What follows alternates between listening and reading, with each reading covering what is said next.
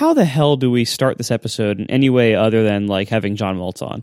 That would be amazing. I kind of wish I had planned it such that Moltz was waiting in the wings. Oh, God, that would have been amazing. So we should start with follow-up, as this is a normal episode, as always, and let's talk about the MacBook hierarchy of needs. I did think a bit about what my hierarchy of needs is, since it was kind of sprung on us last episode, and my conclusions were not that exciting, even after having thought about it for a while.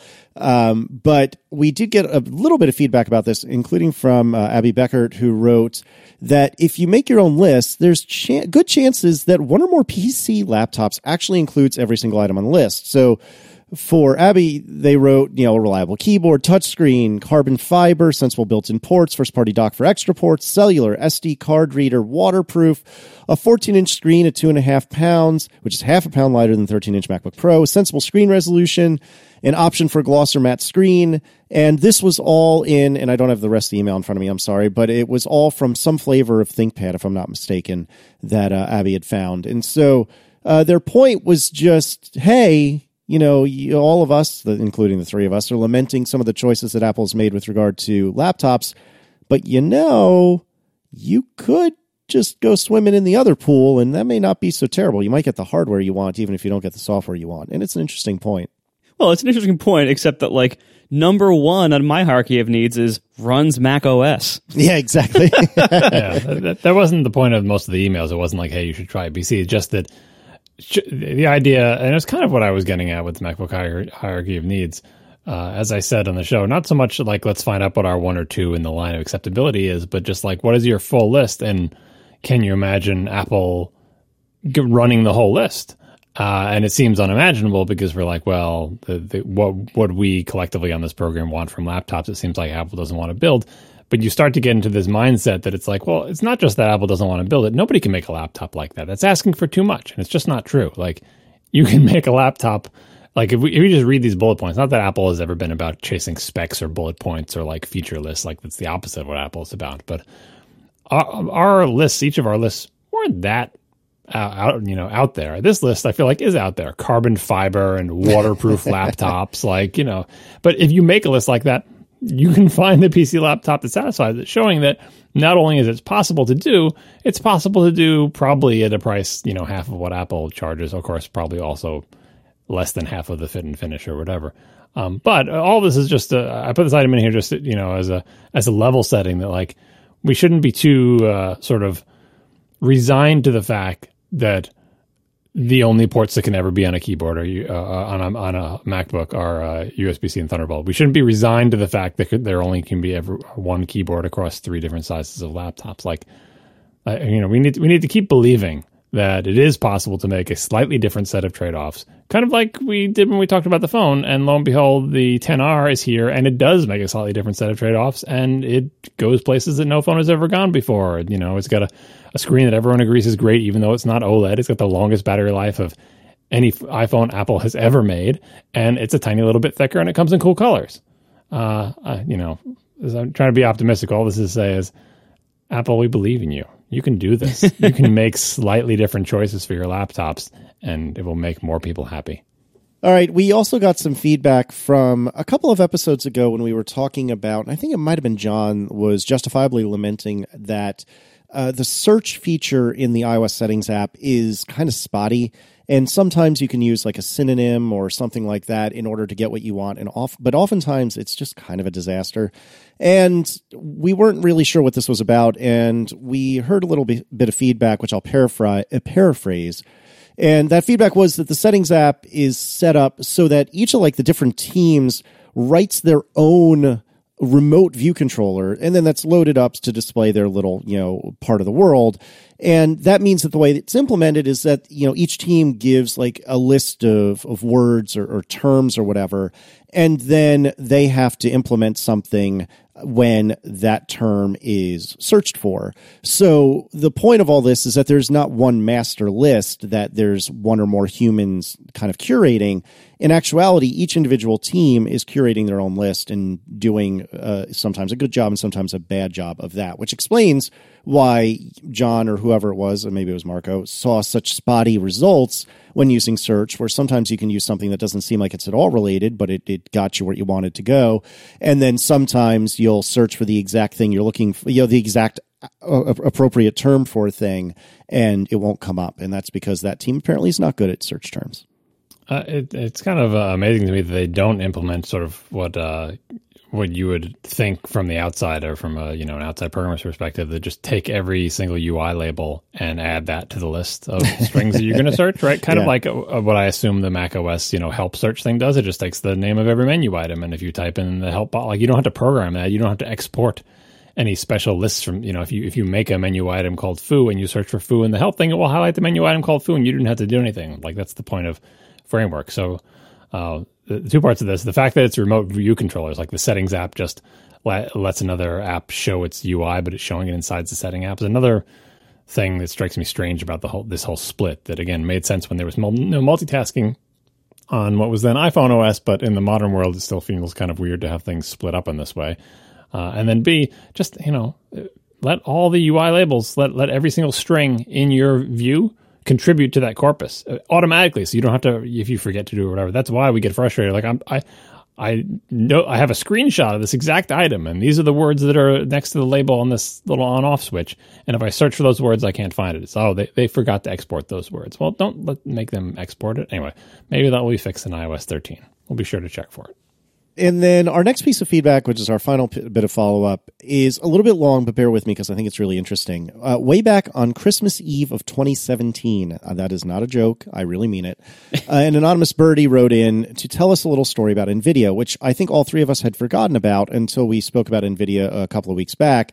And then this anonymous birdie wrote us to say, hey, remember when I emailed you all that way back a year or two ago?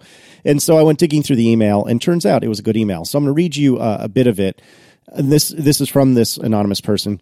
Regarding Apple's affinity for AMD GPUs, two anecdotes that may suggest why. Back in 2010, when deployed Macs had a fairly even distribution of GPU vendors, over 98% of all kernel panics reported to Apple indicated that it was NVIDIA's kernel driver. So a few years ago, this is back in 2017, shortly before Apple dropped NVIDIA, a friend at Apple shared their recent experience working with all three GPU vendors to add a new minor feature to Apple's low-level display software, which required a small change to each GPU driver in order to adopt it.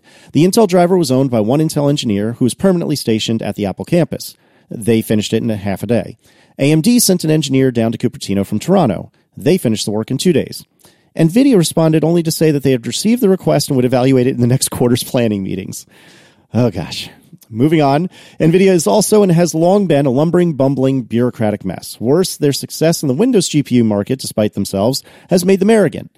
And so it's their fault that the GPUs aren't in Macs, not Apple's. It always has been. So now if you smash cut to this year, and this anonymous birdie writes, as to why they haven't made up yet, this is Apple and NVIDIA, history aside, perhaps it's because NVIDIA remains arrogant, highly opinionated, intensely stubborn, and not good at all at writing reliable software. Just like Apple. Birdie said that, not me. So you can see why they might have issues getting along. I thought that was fascinating. Yeah, and I think we brought this up on the last show, or maybe on past shows, that there was that NVIDIA GPU in laptops that was very unreliable, and I think Apple's still sore about that. And there's all sorts of bad blood, but I felt like things were kind of... I felt like NVIDIA was reaching out last year or whenever it was, where NVIDIA was like, hey, we've made a bunch of drivers for our latest cards for what were then the latest Mac Pros. So if you buy our cards and buy these drivers, it'll work great on your Mac. And Apple was just silence. But I felt like that was NVIDIA reaching out saying, we'd like to be in the Mac market. And even if Apple won't talk to us still because of everything that we've just listed plus more, maybe we can show Mac users that we're the good guys here and we invest time and energy and engineers in making drivers for Mac. And even their thing where they were saying, oh, Apple won't let us make drivers. It's like NVIDIA is still trying. And from the outside, it looks like Apple isn't trying. And, so this is yet another one of those, we need to come up with a name for these things, these balance of power between two giants, both of whom are being hurt by their inability to cooperate with each other. Who's being hurt more? Probably NVIDIA, because Apple's got more money than, anybody else in the world or whatever, so they're fine. But if you look at if you narrow your vision to not Apple as a whole, which Apple's doing fine, but like just Apple's plans for the pro desktop market, in that narrow view, NVIDIA is not their ambitions for the pro desktop market are not hurt that much by Apple not adopting it, but Apple ambitions might be hurt because there are whole sections of the market that NVIDIA has handily cornered with CUDA and its particular expertise, and it's still, as I keep bringing up every couple of shows, has the very fastest GPUs for certain sets of applications, and AMD just doesn't seem to be able to catch them. So it's probably not going to be the end of the world, but I still continue to wish that these two crazy kids could work things out. We are sponsored this week by Linode. Go to linode.com/ATP and you can instantly deploy and manage an SSD server in the Linode cloud. You can get a server running in just seconds with your choice of Linux distro, resources, node location, and so much more. And if you use our promo code ATP2019, you can get a $20 credit. And that can get you 4 months free on their 1 gig of RAM plan that starts at just $5 a month. And if your needs are higher than that, they have tons of plans to suit you. They have plans start at 1 gig of RAM for $5 a month, but they go all the way up to lots of bigger and better plans depending on what your needs are, including high memory plans starting at 16 gigs of RAM and all sorts of special needs from there. All of this is backed by a 7-day money-back guarantee, so you can see for yourself. It's so easy to use, and they have hourly billing with monthly caps. So if you're only going to use some resources for a little while, you can save a bunch of money, but you always know what's the max you can possibly pay for something over the course of a month. It's wonderful. I use Linode myself for all of my hosted servers. I use a lot of hosts in my day, really a lot of web hosts, and Linode is by far my favorite one. It is, of course, really easy to use. They have, of course, amazing support and amazing, hardware and resources if you need it, but they're also just a really great value. I have never seen in the entire hosting business a better long-term sustained value. It isn't like they're a great value once in a while and you got to catch it when it's on sale. Linode is always a great value. I've never seen anything like it in the hosting business where I'm just super happy at Linode and I have no desire to leave. It's just wonderful. They have so many features. They have things like block storage. Everything is native SSDs elsewhere. They have VMs for full control if you want to run VMs. You can do so much with Linode. It's too much to even list in this ad, but trust me, if you want dedicated server, virtual server type hosting, you want Linode. So check it out today at linode.com/ATP. And you can use promo code ATP2019 to get a $20 credit. And if you're looking for a job, they're also hiring. linode.com/careers for that. Otherwise, everyone else, once again, linode.com/ATP and use promo code ATP2019 for a $20 credit. Thank you so much to Linode for sponsoring our show. So this has been a big week, as it turns out. I have been loving this week, despite the fact that I'm $200 and change poorer, which we'll talk about later. But on Monday, Apple decided to release new iPads. On Tuesday, new iMacs. We record this on Wednesday, and there were new AirPods. And we'll go through this one by one. But what an awesome rollout. I mean, I don't know why this happened other than, clearing the decks before next week's Apple video event. But I'm kind of loving this new thing each day. It's like, the 12 days of Christmas. It's almost like Hanukkah even in the middle of March, which is unusual to say the least. I guess they got word that it was my birthday this past Sunday, and this is just late birthday presents for me. Keeping the birthday rolling, so thanks, Apple. But they started with Monday, new iPads, including, miracle of miracles, ladies and gentlemen, a new iPad mini. I'm very excited about this. Yeah, I'm super happy about that. Yeah, that's super awesome. I've left the iPad mini behind. If you recall, I had the original iPad, then I had the original Retina iPad, then I had 2 iPad minis. Now I have an iPad Pro. You can pry my iPad Pro for my cold, dead hands, but I am genuinely, really, really happy that the mini has gotten refreshed and is basically on par with most modern iPads. I mean, it's not exactly the same, of course, especially as an iPad Pro, but in terms of the CPU, it's an A12, which is great. That's super awesome. Yeah, I'm very excited about this, not for myself, but for my son's iPad, because he has been using my old, what Casey would call a Retina Pad Mini, what Apple called, I believe at the time, the iPad Mini 2. And so it wasn't that different from the 3 and the 4, but it was like a generation older in certain things like processor and camera and everything. So, it's running an A7 processor, and that does run iOS 12 not well. Like, we'd been deferring the update for a very long time, and at some point, somehow we lost that battle and it got updated. Somebody hit the wrong button at some point and it got updated, and boy, was that a mistake. So, like, it's painful now. Like, he'll try to launch a game and it'll be like a white screen, and eventually he'll just give up because he thinks it's broken. And he's really started to use his iPad a lot for things that I want to encourage. Things like experimenting with using the camera, shooting video, shooting photos around the house, recording what he calls podcasts, which is super cute, like in voice memos. And I want to experiment. I want to encourage him to experiment with like some musical things like GarageBand and stuff. And you can do those things on that iPad, but boy, is it slow. It's really cumbersome to do those things, and and the game thing really frustrates him when we allow him to play games, and so it's painful. And as he's like doing all this creative stuff that I really want to encourage, the last thing I want is for his tools that he's using to be creative to fight him in any way. Like you want to like separate a parent from their money. Have their kid show an interest in something, and the parent will very quickly want to like, oh, please enable this here. Throw money at this. I want to encourage this wonderful creative thing you're doing. So anyway, but so all these years I've been kind of waiting for an update for the last couple of last year or two, but I didn't think an update was ever going to come for the iPad Mini rather. And I even when Tiff and I upgraded our iPads in the fall, I prepped her old one for him, which was a 9.7.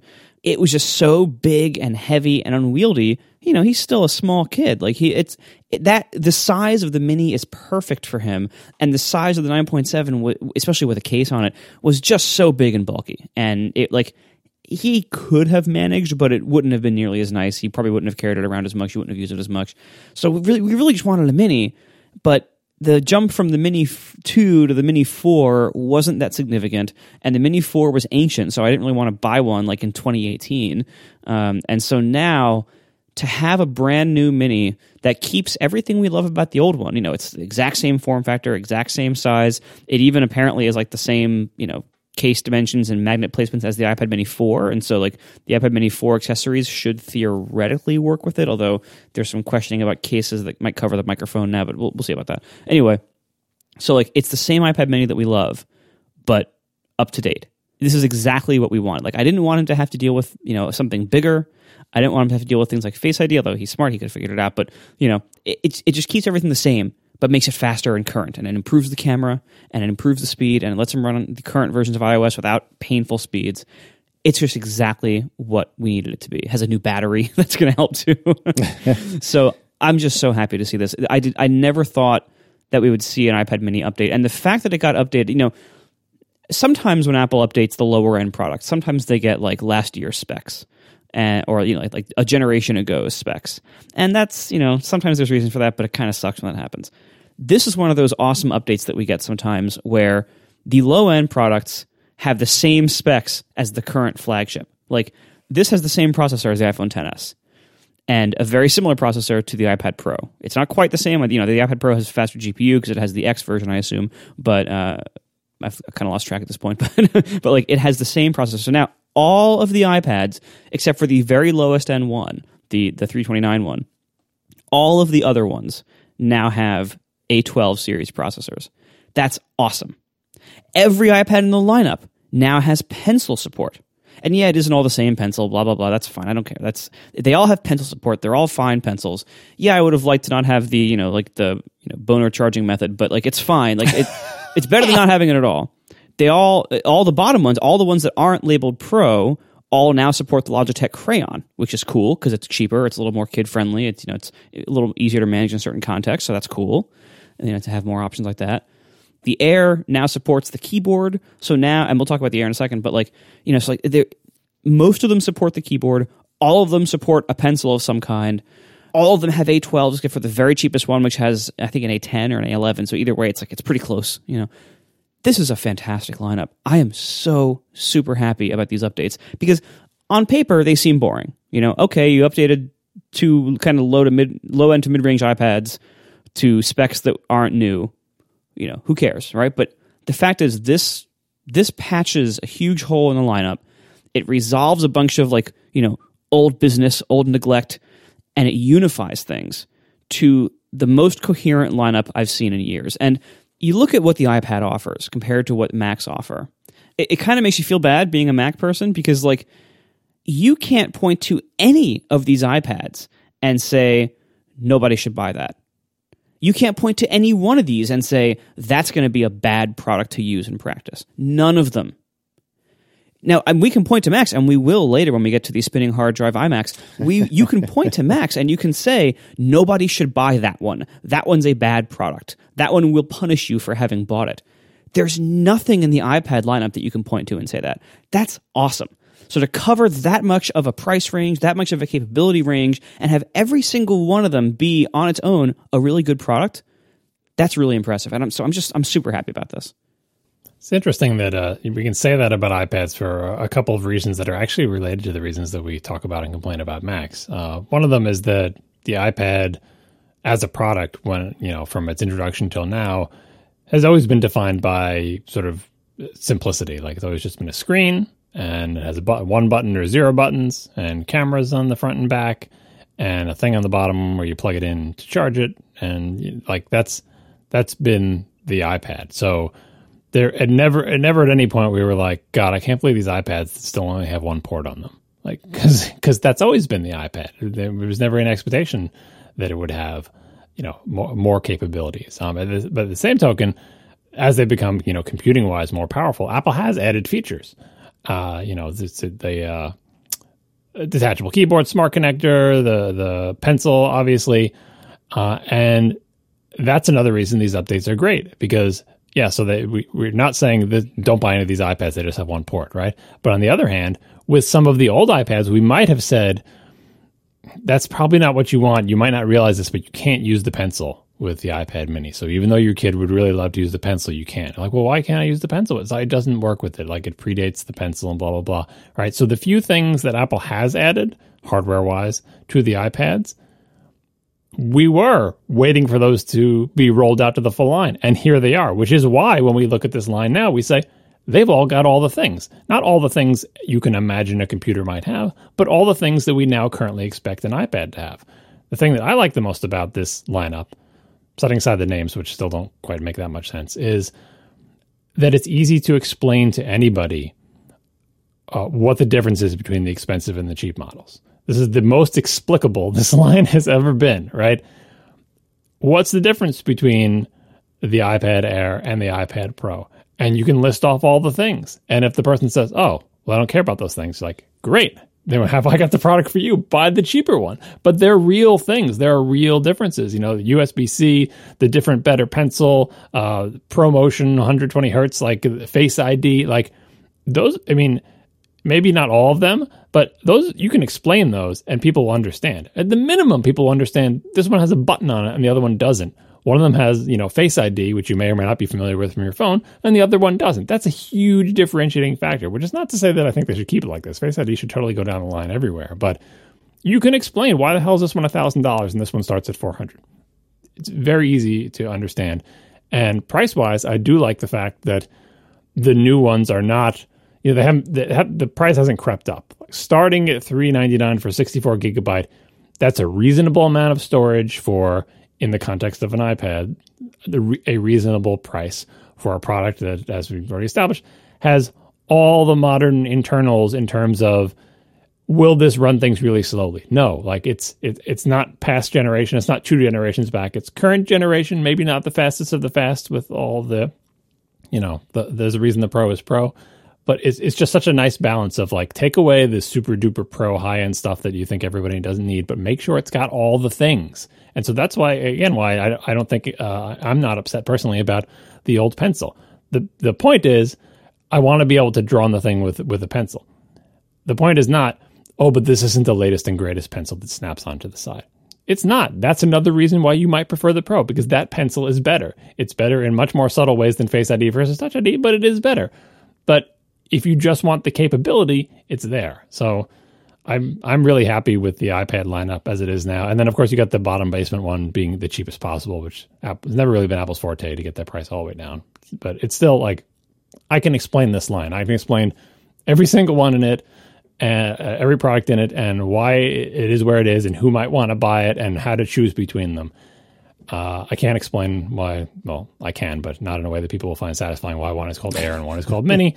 But yeah, I was really happy with these iPads, and it was just like honestly I didn't expect this. I expected maybe they would revise one of the iPads, but very rarely do we get to see. I think we've talked about in this past an entire product line from top to bottom, sort of in sync. Like it wasn't exactly in sync. Obviously, the Pros came out a while ago, but like here we are at a point in time where, as Marco said, they're all A12s. They all have all the things. They all have easily explainable differentiating factors. They cover a big price range. If you were thinking of buying an iPad, now is probably a pretty good time to buy one. Did you see Jesse, a friend of the show, Jesse Char's tweet describing a revised way of doing the lineup? It's really, really good. And she wasn't the only person to say this, but she was the first person to do like an Apple-style diagram, which is in her tweet. And so the current iPad lineup is, you have two sizes of iPad Pro, the iPad Air, the iPad, and the iPad Mini. And what Jesse had proposed was iPad Pro, 2 sizes, iPad, 2 sizes, done.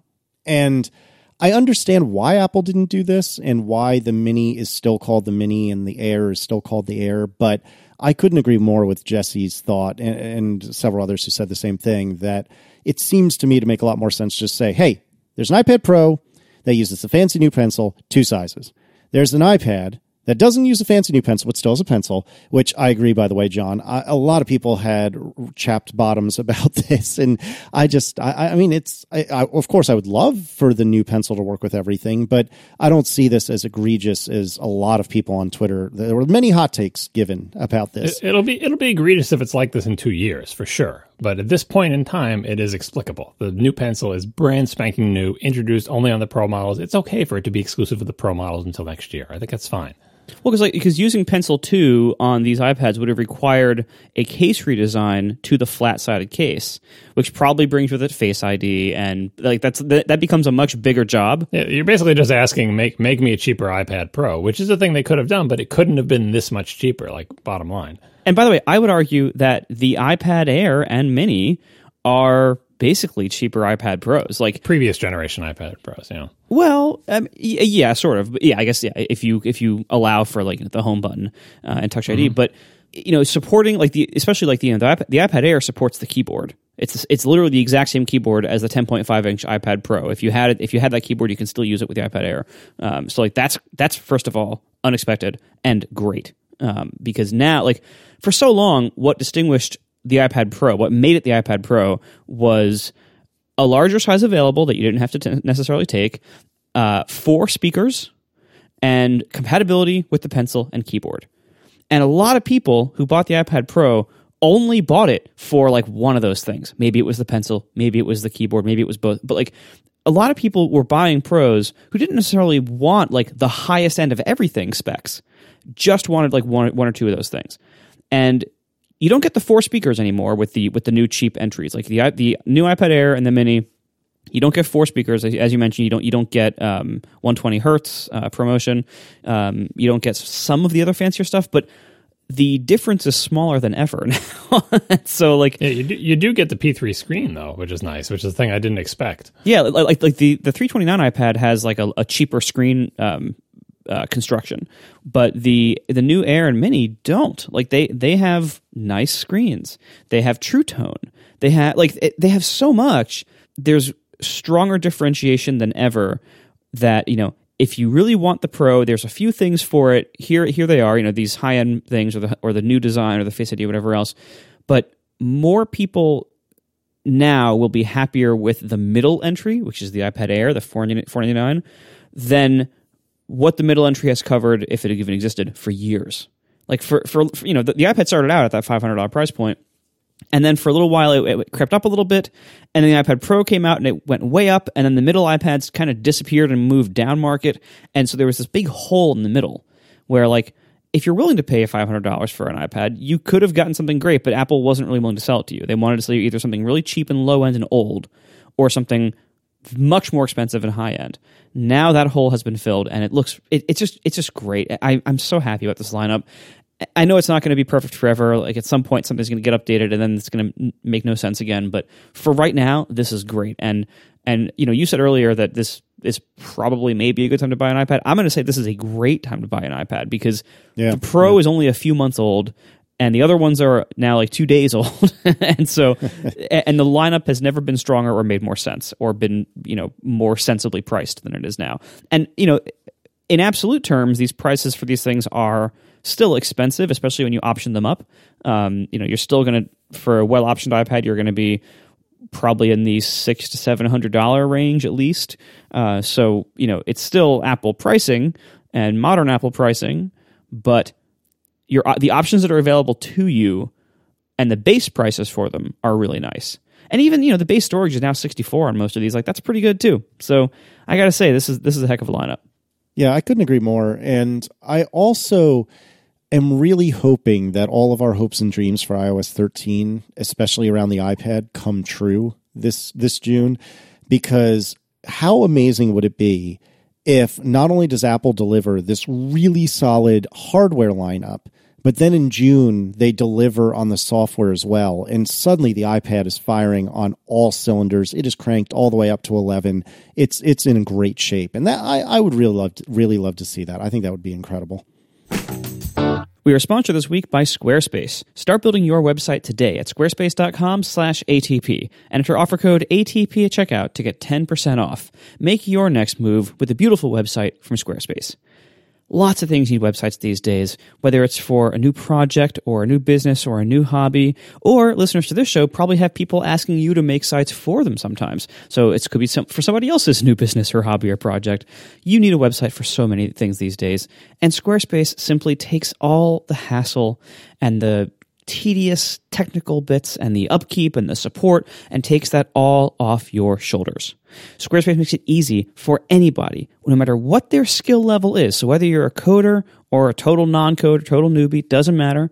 Any skill level, you can take Squarespace and give it like an hour, and you can make an incredibly professional, highly functional site regardless of your skill level. There's no coding required. These tools are intuitive and easy to use. There's tons of rich functionality with Squarespace, things like galleries and calendars and blogs and even podcast hosting, and even hard things that, are usually hard elsewhere, like storefront hosting. You can host digital or physical storefronts on Squarespace, and it's just wonderful. It's so easy. If at any point you need any help, they have a great, friendly, award-winning support team there to help you, and you can get a free domain if you sign up for a whole year up front.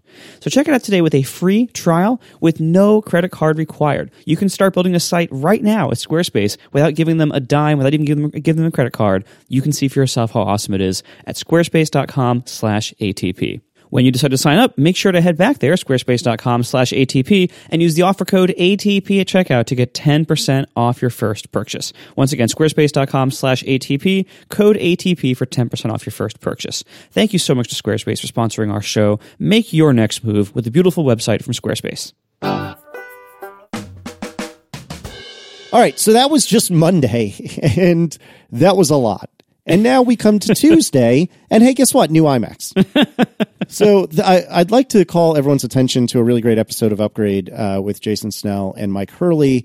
And they had a interview with someone whose name I've forgotten, so one of you can fill in for me. Colleen Novielli. There we go. Novielli. Thank you. Colleen Novielli. And she is the product manager for what I would say is the iMac, but what Apple people call iMac.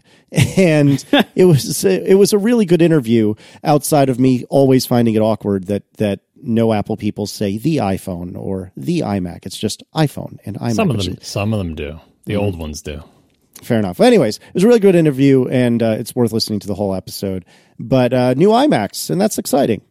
It's not as exciting as we had hoped, but it's exciting that it happened at all. I mean, this is exactly the kind of update that we keep begging Apple to do if the alternative is just neglect forever. Yeah, that clause is important. Right. Like, if you don't have something exciting ready, just do spec bump updates that are boring. And that's what they've done here. They didn't do a larger update. It still looks the same. It still has the same, or at least close enough to the same internal designs. Notably, it does not have the T2. I was disappointed by that. I was expecting all Macs to go T2 in 2019 that weren't yet, which the only ones that are left are the iMac, 12-inch MacBook, and the Mac Pro. Those are the only ones that are left. I think the reason why they couldn't do it here, most likely, is that I don't think the T2 is built to support spinning hard drives.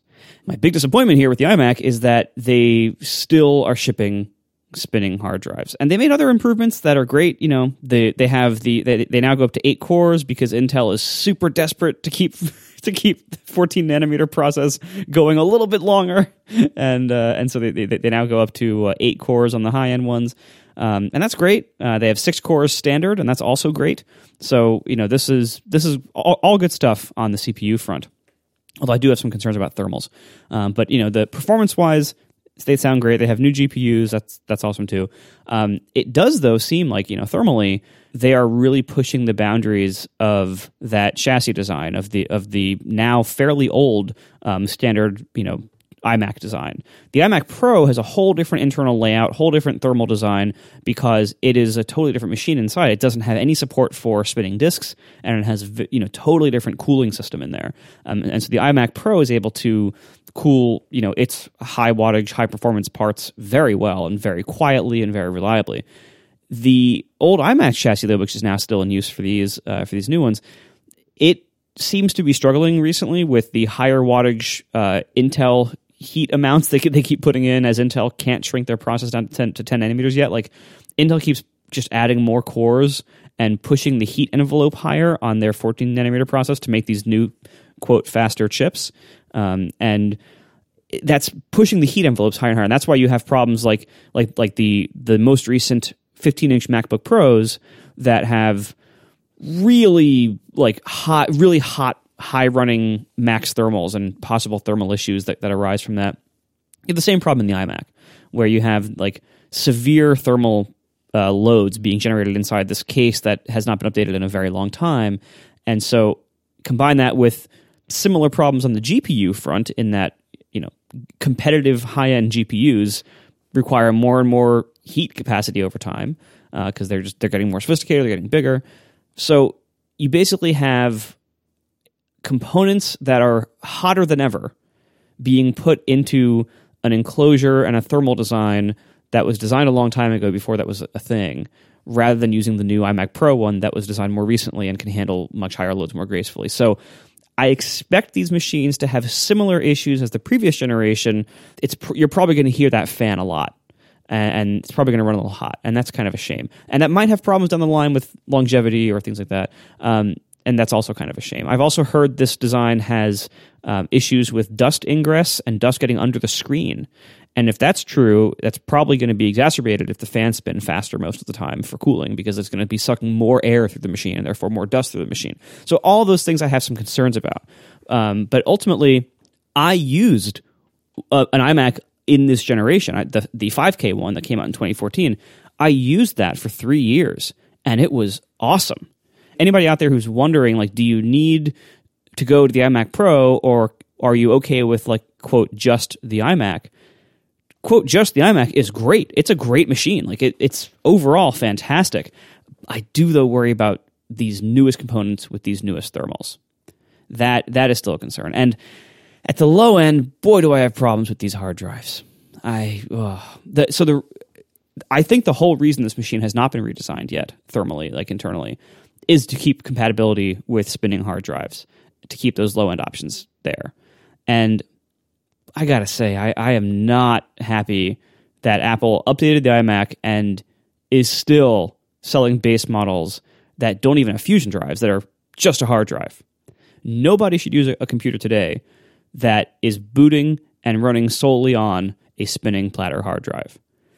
And, people have been focusing on, there's only 5,400 RPM, so it's even worse. And that's true a little bit, but like ultimately, if they put it in a 1,700 RPM drive, it wouldn't make a big difference. Like it's still going to be a spinning hard drive in 2019 for an operating system and a file system that are not designed to be running on those things, and with modern loads and everything. That's terrible. Like yes, they are hitting a price point here, but they haven't sold a hard drive in a laptop, which is the majority of their computers sold, for 5 years at least? Like, how long has it been since the last hard drive model has? I don't even know. It's been a long time, and they've been fine. And most people buy laptops and they're fine. It is criminal, first of all. Like, they shouldn't be selling anything. If they're going to put a hard drive in it, they shouldn't be selling anything that isn't a Fusion drive, because to make it a Fusion drive, it takes like some piddly amount. I think it's like 24 gigs of an SSD stick to put in there to make it a Fusion drive. That costs nothing in 2019. First of all, it's too small. But like, if you're going to put a bigger one in there, first of all, if you're going to do it at all, even if it was 64 gigs, make it 128, who cares? That costs nothing with today's flash pricing. Even the super high grade flash that they want to use everywhere, that costs nothing. But even if you can get past that, this shouldn't have a hard drive at all. All the other Macs sold don't have hard drives, and it's fine. Yeah, some people have larger storage needs who can't afford giant SSDs at Apple's crazy prices, but there are other options. One option is external storage, which a lot of people use, or cloud storage, which a lot of people use also.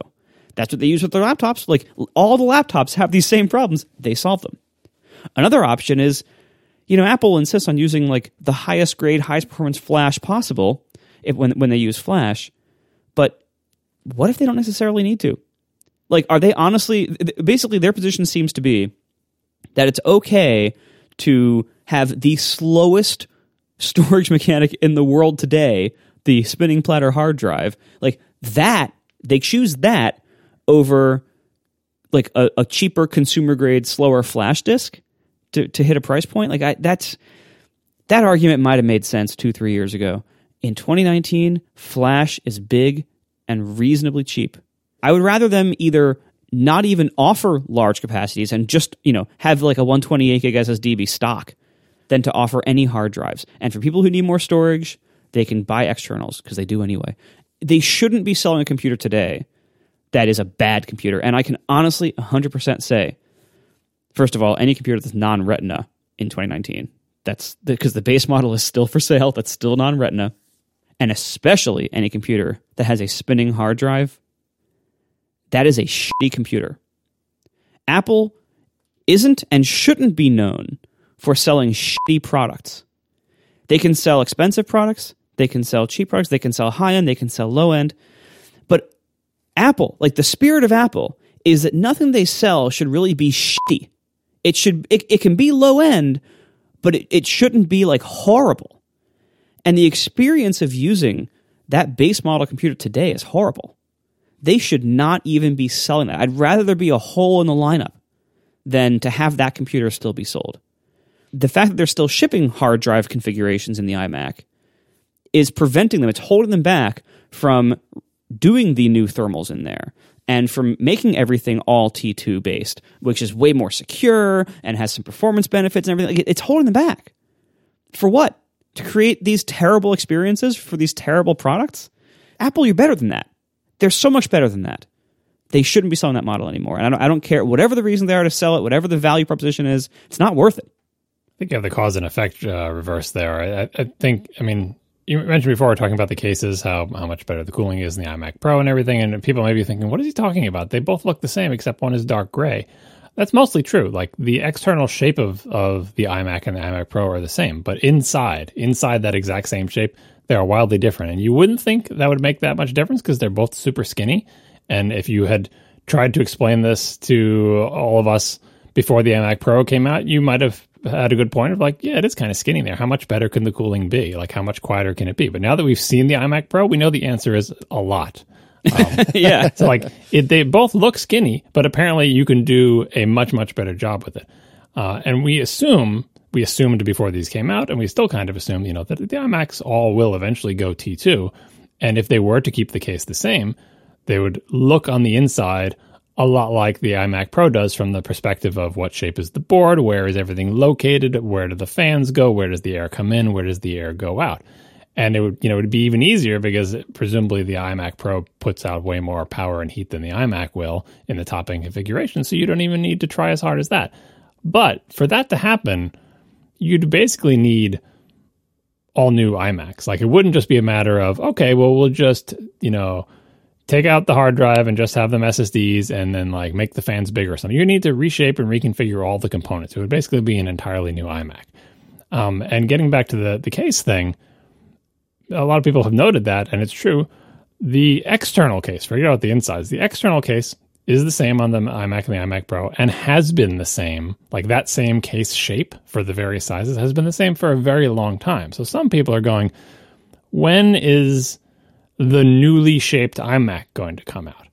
If I were Apple, I can kind of understand how you could find yourself in a situation where there will be a newly shaped iMac soon. And knowing that that will happen, this may not be the best timeline in which to completely reconfigure the guts of the regular iMac, making newly shaped boards and every component new and differently arranged to match the iMac Pro, and then immediately say, okay, well, that was the last design in that case anyway, because now here's the new iMac case and everything has to be differently shaped yet again. Just in terms of economics, of how often do you want to totally redesign the guts. The iMac Pro clearly was on its own path and started a long time ago and was like the future of the Pro Mac before the Mac Pro. And you could see why it was worth it for them to make the iMac Pro targeting the same case. I just feel like they're stuck now where they can't go to an all-new iMac Pro style design with the T2 in the current case without redesigning everything.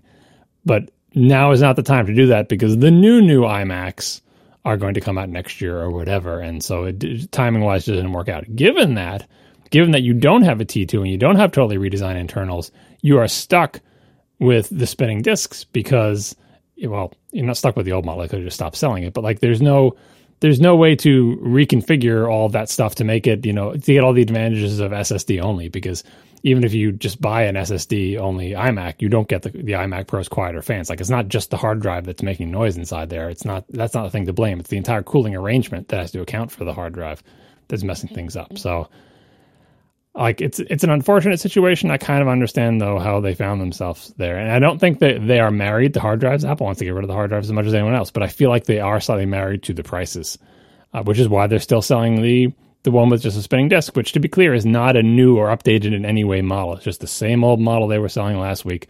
They're just continuing to sell it at $10.99. And I totally agree with Margot. Nobody should buy this computer. Not so much because it's a shitty computer, but it's not. I mean, it isn't in the when you look at it alongside the other Macs, but it's not up to Apple's quality standards. And more importantly, if someone spends $1,000 on a computer, they should have a better experience than they will with this. Just flat out, right? So because I can imagine people using a non-Retina computer or using a computer with a hard drive, but I can't imagine it costing $1,000 for that. Yeah. Because for $1,000, you can get a computer with the SSD with, granted, less storage space, but the experience will be so much better. Like, this is one of those computers I would never recommend anyone buy. I've been recommending people not buy Fusion drives if possible, just because I feel like just it's worth the sacrifice now, and it's not even that much of a sacrifice in terms of storage space. Or like, if you can't afford to buy one, just wait longer and save money because you'll be happier. It's kind of like telling people to get a lot of RAM back in the old days. Now it's like, just if you're buying a computer in 2019 and you don't have enough money for one with just an SSD, then just keep saving your money, because it's such a big upgrade and it increases the longevity so much, and it's just such a sea change that I feel like you just gotta hang in there and wait for these hard drives to go away. Yeah. So, but I'm looking forward to like the next generation, which will surely be all SSD, and hopefully we'll actually have a different case for the first time in how many years? 4 years?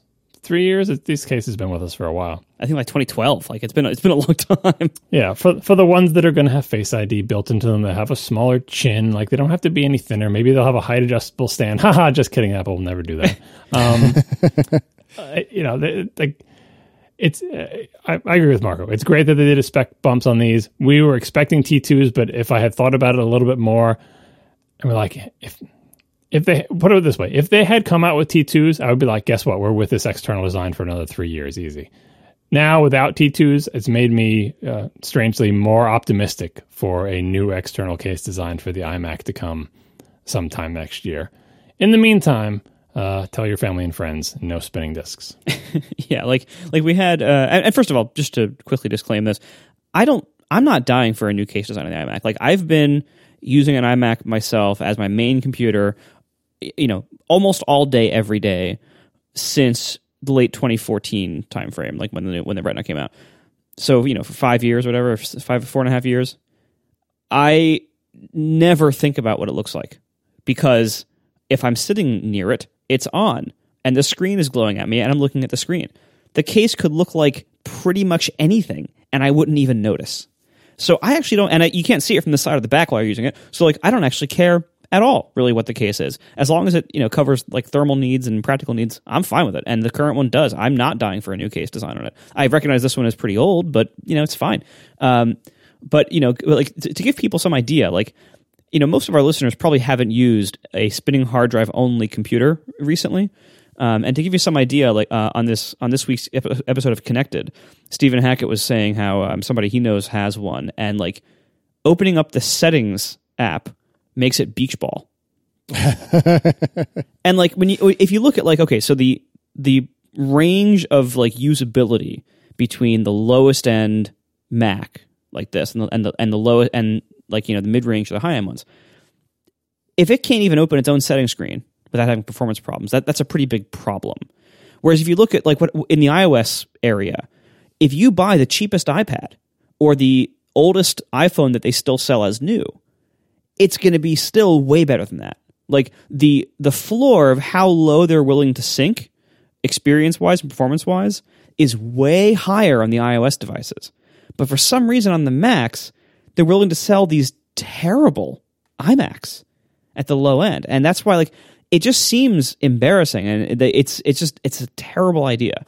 But anyway, and before we leave the iMac topic, I do want to say at the higher end, people often will ask us, they have asked us already today, whether an iMac is good enough or whether they should get the iMac Pro. And if you spec up the new iMacs into iMac Pro territory, the new iMac still ends up being around $1,000 cheaper than the iMac Pro. So it's certainly worth asking, what do you get for that $1,000?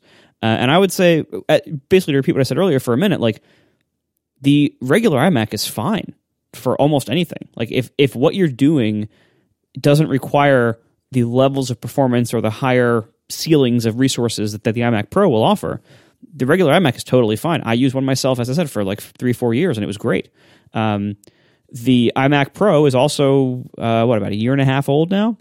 So it's not quite a level playing field. But what you get with the iMac Pro in general is you get higher ceilings. So if you need more than the number of cores or the amount of RAM or whatever that the regular iMac offers, that's kind of your only choice. You get Space Gray, which is cool. You get more Thunderbolt ports, which is useful to some people. I like just having more USB ports in general, which is nice. And you get that amazing cooling system and ECC RAM and things like that just make it quieter and more reliable and more likely to last you a long time.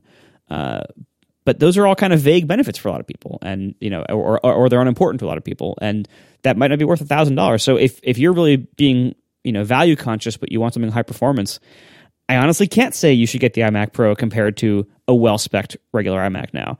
I would still choose the iMac Pro because those things matter a lot to me, and if those things matter a lot to you, you should still get it too. It's a fantastic computer, and I'm still happier with my iMac Pro than I've ever been with any computer I've ever owned. So I just love this thing. But the regular iMacs are a pretty damn good value now if you can tolerate the thermal potential issues and stuff like that. Faster storage, I think, on the iMac Pro as well. I think I looked at that same email. I recommended. I didn't look at the prices, but I said if the prices are comparable, it's a no-brainer to get the iMac Pro for all the reasons you listed. If the prices aren't comparable, then you have to decide. This is another thing that people think about for looking at the iMac lineup. They're like, wow, if you take the top end one and you start speccing it up, it's practically into iMac Pro territory, and they point that out as a downside or a mistake on Apple's part. But that's exactly how product lines should work. If you go to the step-down product and crank up all the options, it should just meet the step-up product at the base model, right? You don't want to leave big gaps, right? And it lets you make different trade-offs for similar prices. I think the gap is probably still bigger than it probably needs to be, because that's ideally, every product would be like that you would span the entire range of options, and at the margins, you'd have to make a trade-off. Do I get the top-end product A or the bottom-end product B? And there should be explicable and explainable trade-offs, which there are in this case.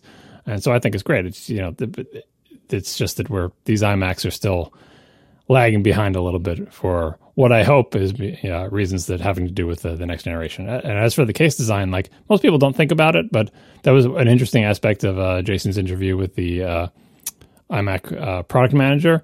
The fact that one of the reasons the iMac is purchased, the jobs to be done in the market, is part of it is to look really good in scenarios where people do see the backs and sides of it. Like that is actual, Apple doesn't just do this for the heck of it.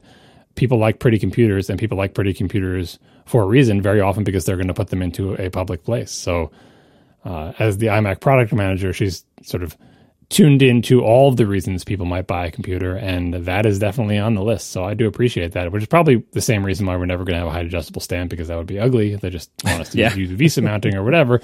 Although I still think that's an opportunity, like to get into pie in the sky territory. Like, what can you do when the whole computer is just a screen and like you don't see any parts of it anyway? Like, what more is there to do? It's kind of like the iPad. Like, well, what can you do with the iPad? It's just a screen you hold in your hands. There are things you can do. There are, like the flat sides with the pencil that goes to it is a perfect example of a refinement. It's still just a screen, but it's improved in a way that is measurable and significant to customers.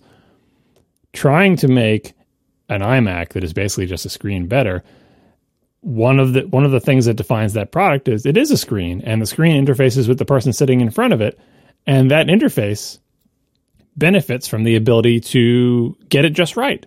The right height, the right distance, all that other stuff. But that's difficult to do. Apple's taken many different runs at making the iMac screen adjustable with height and reach and everything. Some have been more successful than others.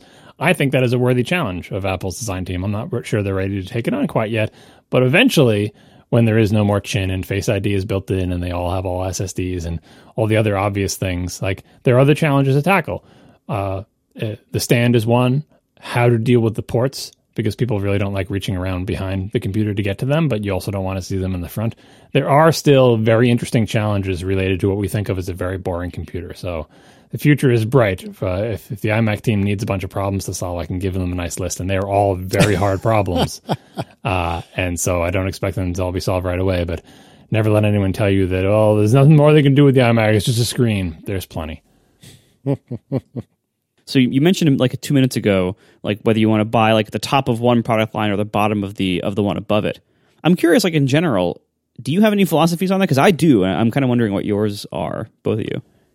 It really depends on, like, because when I said where they meet, like there will be differences. It's not like these are actually the same product. Like it's not like you spec it up and you say, that actually is the low-end iMac. It's not. The low-end iMac Pro has other attributes. So you'd have to look at those attributes. In the case of the iMac, with my value system, like ECC RAM alone would make me take the iMac Pro, just because if you're getting a computer with a lot of something, a lot of storage or a lot of RAM, it just increases the chances that something's going to go wrong. And if I'm paying a lot of money for something, again, if I want it to be like, I want this money to turn into something. If I can pay more money to have fewer problems, that's the work that I want my money to be doing. I don't want to take, it's like the equivalent of like, you want to get the very fastest Honda Civic you can, or a Honda Accord that is maybe a little bit slower, but is bigger and nicer and has, I tend to not like a product in a line that is pushed to the very, very limit, because that's where I feel like where things go wrong and some aspects of it don't match. It's super expensive, but the seats are uncomfortable because it is a bargain basement car, right? Right. It has a huge amount of RAM, but none of it's ECC. So you get 64 gigabytes of non-ECC RAM. Like it's not a casino I want to play in. So that's usually my philosophy. And you've heard my philosophy a million times about these are expensive things. And my solution always, when you can't afford it, is to wait and save more money. Like, I know that's my solution to everything. As we know, the person sitting in front of your computer is to wait. I know it's not an easy solution, but it is always available to you. Wait and save more money. So yeah, that's my philosophy. Casey? I feel like John just spent that entire time describing my car. let's take something and crank it to 11. And yeah, I don't want that, right, John? No, so it's tough. I think like nothing that John said, I actually disagree with. But if you look at my history specifically with cars, I got a 335 M Sport, which is as great a 3 Series you can get without being an M3. Then I get a Golf R, which is as great a Golf you can get, but it's not an Audi, and so for me, I always try to get the best of the thing, but that doesn't necessarily mean that I will go to the next rung on the ladder, if you will. Like, you could make a really good argument, especially in the past when the 2 cameras were only on the big phones, you could make a really good argument that the big phones were the best phones.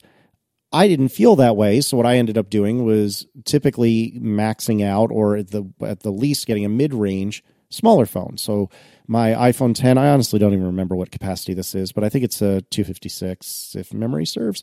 But I got the best of the thing that was in my price range and in the best of the thing that I wanted. And that's what I did with my car. I didn't really want an Audi for various and sundry reasons that we've been over a million times. And so I got the best Golf I could get. And that's what I tend to do. But again, it's not that I necessarily disagree with John. I totally understand what John said, and I think he's kind of right. It's just, if I look at myself, that's not necessarily the tact I take. Marco? My strategy changes depending on what the product is. Like, some products, like I've always used the 15-inch MacBook Pro as like a really great baseline of like, I think that is one of the best values much of the time in Apple's lineup, because like the base model 15-inch MacBook Pro, because like to achieve base models, companies will use, like, the base model is almost always a better value of something than the base model plus upgrades of that same product, because the upgrades are always overpriced, especially with Apple. But this applies to lots of companies. Like, this isn't just them.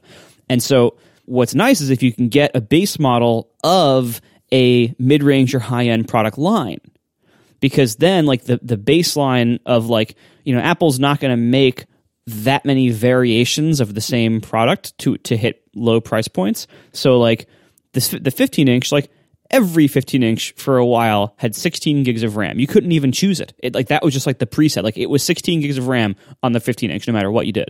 And so even the base model, therefore, had 16 gigs of RAM. And there's stuff like that. Like, a lot of times in the lineup, there's choices that like they've made the base model basic in some ways, but maybe you don't care about those. Like, maybe they gave you the low-end CPU, but it was only, 15% slower than the fastest one. And so that doesn't matter to most people. So you get it, and you get this amazing laptop for not too bad a price because you didn't pay for any of the pricey upgrades, right? And so like depending on the product, you can achieve things like that. Whereas like, as John mentioned, like with cars, a lot of times, like you might pay $30,000 for a souped up, optioned up version of a car, but it still has the, $16,000 car's seats or dashboard or whatever else.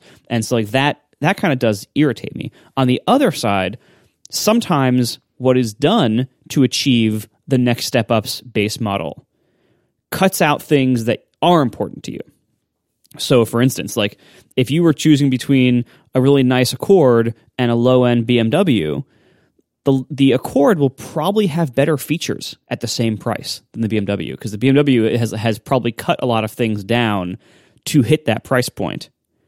But you might not care about some of those, and you might want that feel of driving that BMW, and and that might get you, like, that might be worth it to you to be like, oh my god, this feels great, and I can't believe I only paid whatever $1 million BMW is charging for the 3 Series these days. Like, truth, like whatever it is. Truth. God, it's so expensive. But like, it depends on what you value and what has been cut to achieve the next product up's base model. Sometimes it makes sense to stick with the lower end one and get like more features for the money, because like if you get like the maxed out version, you are getting like that company trying their hardest. You're getting like the thing that they make that is the best thing they could possibly give you. Unfortunately, it might also be a little bit out of their comfort zone because it's like the highest end of what they're making. But you're getting the best thing they can possibly give you, and so you can often get really cool stuff there. But on the other end, it's like when you get the base model, you're getting like the absolute cheapest this company can sell you their awesome thing for, and sometimes that's a better deal. I just want to point out that the car analogies are terrible in this particular situation, just because, like, the BMW 3 Series is a great example. It's like the 5 Series is not a, like, we're talking about the iMac and the iMac Pro. The iMac Pro is an obvious step up. They said, you can have any iMac for free. Which one do you want? Just pick the Pro. It's the best in all the ways. But if they said that about BMWs, the 5 is not necessarily better than the 3 if what you're looking for is like a nimble sports car. It's a different size class, right? It's like saying, should I get a maxed out 15-inch laptop or an iMac? It's like, well, do you want a laptop? It's like, well, the iMac's better, right? Because it's more. No, it's like it's a different thing. Like the 5 is not. Like, the M3 is better than the base 5. Let me just say that. It's easy. Like, it messes up the analogy entirely because it doesn't match up to the way computers work. The hot hatches are, though, Casey had that part right, are an example of taking a car that probably really isn't designed or shaped or envisioned or anything to be any kind of a sporty car and saying, what if we just make it really fast? It's like, all right, well, you can do that, I guess. Oh, my word. All right, so we're only on Tuesday. Is there anything else we need to discuss about Tuesday? Just briefly, they bumped the iMac Pro options too, so you can get 256 gigabytes of RAM for $5,200. They put in faster GPUs, and they made 64 gigs of RAM cheaper. Still too expensive, but whatever, Pro prices. And they reduced the price of a bunch of options. So the iMac Pro is mostly unchanged. It's not like it's a new computer, but they adjusted a bunch of prices and gave you some new options for even faster parts, which is good. Yeah, I mean, especially like the GPU side of it. We've been saying for years, like on a product like a Pro product like this, and they did the same thing on the 15-inch. About 2 months ago, where like on a Pro product like this, Intel is slow. We know Intel is slow to make progress, and as far as I know, I don't think there's any workstation CPUs that, in the Xeon class that Apple could update the iMac Pro to. I think the current CPUs that have been sold on the iMac Pro for the last year and a half, whatever it's been, are still the best Xeon workstation CPUs that Intel will sell them. So there is no available CPU upgrade. But GPUs change more quickly. And so Apple has given us a new GPU option. And I don't follow the GPU world enough to know whether it's a particularly good one or not, but I think people seem to like it. So that's great. That's great news that like they didn't just sit here selling the same ancient GPUs as the only options for the entire, probably 3 to 4 year lifespan of this product. Instead, they gave us a new GPU update like halfway through. That's awesome. And we want them to do more of that. And so far, they did it on the 15-inch. They did it on this. That's pretty good. And they reduced the price of the old GPU options. And they reduced the price of a lot of old options. Like, how much does it cost to get a 2 terabyte SSD? They reduced the price on it, which is practically unheard of. Like, to an existing computer to say, yesterday, if you wanted a 2 terabyte SSD, it would have been $800. But today, it's $600. They almost never do that. Like, it's so weird to see them doing price adjustments on like their most expensive, highest margin iMac. But I'm all for it. So the iMac Pro continues to be a really good computer. Yeah, I love this computer so much. Yeah, I can imagine. I'm getting a little bit of envy at me on my 2015 iMac. It's so old, John. You don't understand. Save your pennies, Casey. We are sponsored this week by Marine Layer. For 15% off your first order, visit marinelayer.com and enter promo code ATP15 at checkout. Marine Layer, quite simply, makes really, really nice clothes. And they really focus on softness and comfort. And when I say their stuff is soft, this is really significant. Like, it isn't just, oh, that feels nice for like 1 second soft. It's, oh my God, how did they even make this? I'm never taking it off soft. And what I like about it especially is that it stays soft over time. Like, I have some of their t-shirts and I've washed them now probably 7 or 8 times and they're still like really, really soft. They feel like the way almost any shirt can feel soft when it's new, but then after you wash it a couple times, it feels kind of crappy. Theirs don't do that. Like, they stay soft forever. So it turns out the softest t-shirts are made from trees. Micromodal is found in Marine Layer's signature fabric. It's made from recycled beechwood, and the pulp production is self-sufficient, which makes their tees sustainable, eco-friendly, and, of course, incredibly soft. And it's also just easy to buy from them. They have not only a great website and everything, but they also have in-between sizes for a lot of their stuff called Marge and larger if you don't conform to the standards, small, medium, large kind of thing. And you can try it because their return policy is insanely good. You can return pretty much anything to Marine Layer for up to a year. They really stand by their clothes, and they offer free shipping and free returns on all U.S. orders. So check it out today at marinelayer.com. I gotta say, I'm pretty impressed by their stuff, and it's super soft. So go to marinelayer.com and enter promo code ATP15 at checkout to get 15% off your first order. Thank you so much to Marine Layer for sponsoring our show. All right, so finally we come to today as we record, which is Wednesday, and I was greeted shortly after I woke up this morning with new AirPods, and I cannot, and I mean this genuinely, I cannot remember a time I have insta-bought something from Apple while knowing nothing about it as quickly as I did these new AirPods, because as I've lamented on the show before, my AirPods, which I got very shortly after they were released, late 2016, 17? They're getting old. As many people have reported, their batteries are getting very old, and I am desperate for new ones because I love these things so darn much, but I can't go more than about 15, 20 minutes with them without them dying, or at least one of them dying. So I spent $210 after tax on a new set of AirPods with the Qi charging case, and I am really freaking pumped for them to come in next week. Here in Massachusetts, I spent $214. I bought them off the tweet. The tweet comes in my timeline that says, new AirPods, tap, tap, tap, buy, instant buy. It's just, and honestly, I was at the point where I would, if I didn't think new AirPods are coming out, I would have already bought the same exact product a second time just to deal with the battery thing. And we discussed this on the last show. It's Apple's selling disposable stuff, blah, blah, blah. There is no better secret battery technology that they could be using with the AirPods. This is it. Lithium-ion batteries, they're tiny. After a while, they start losing capacity. I use mine every single day for long periods of time. I love them. They're great. Instantly bought a second pair. These will just become hand-me-downs. The only thing I threw in the mix this time is that I got mine engraved, because now we're about to have 3 AirPods rattling around the house, one of which is ostensibly owned by a child. So I need some way to keep these things straight. I know lots of people like to use stickers and little dental floss stickers and stuff like that, but I'm not a sticker person.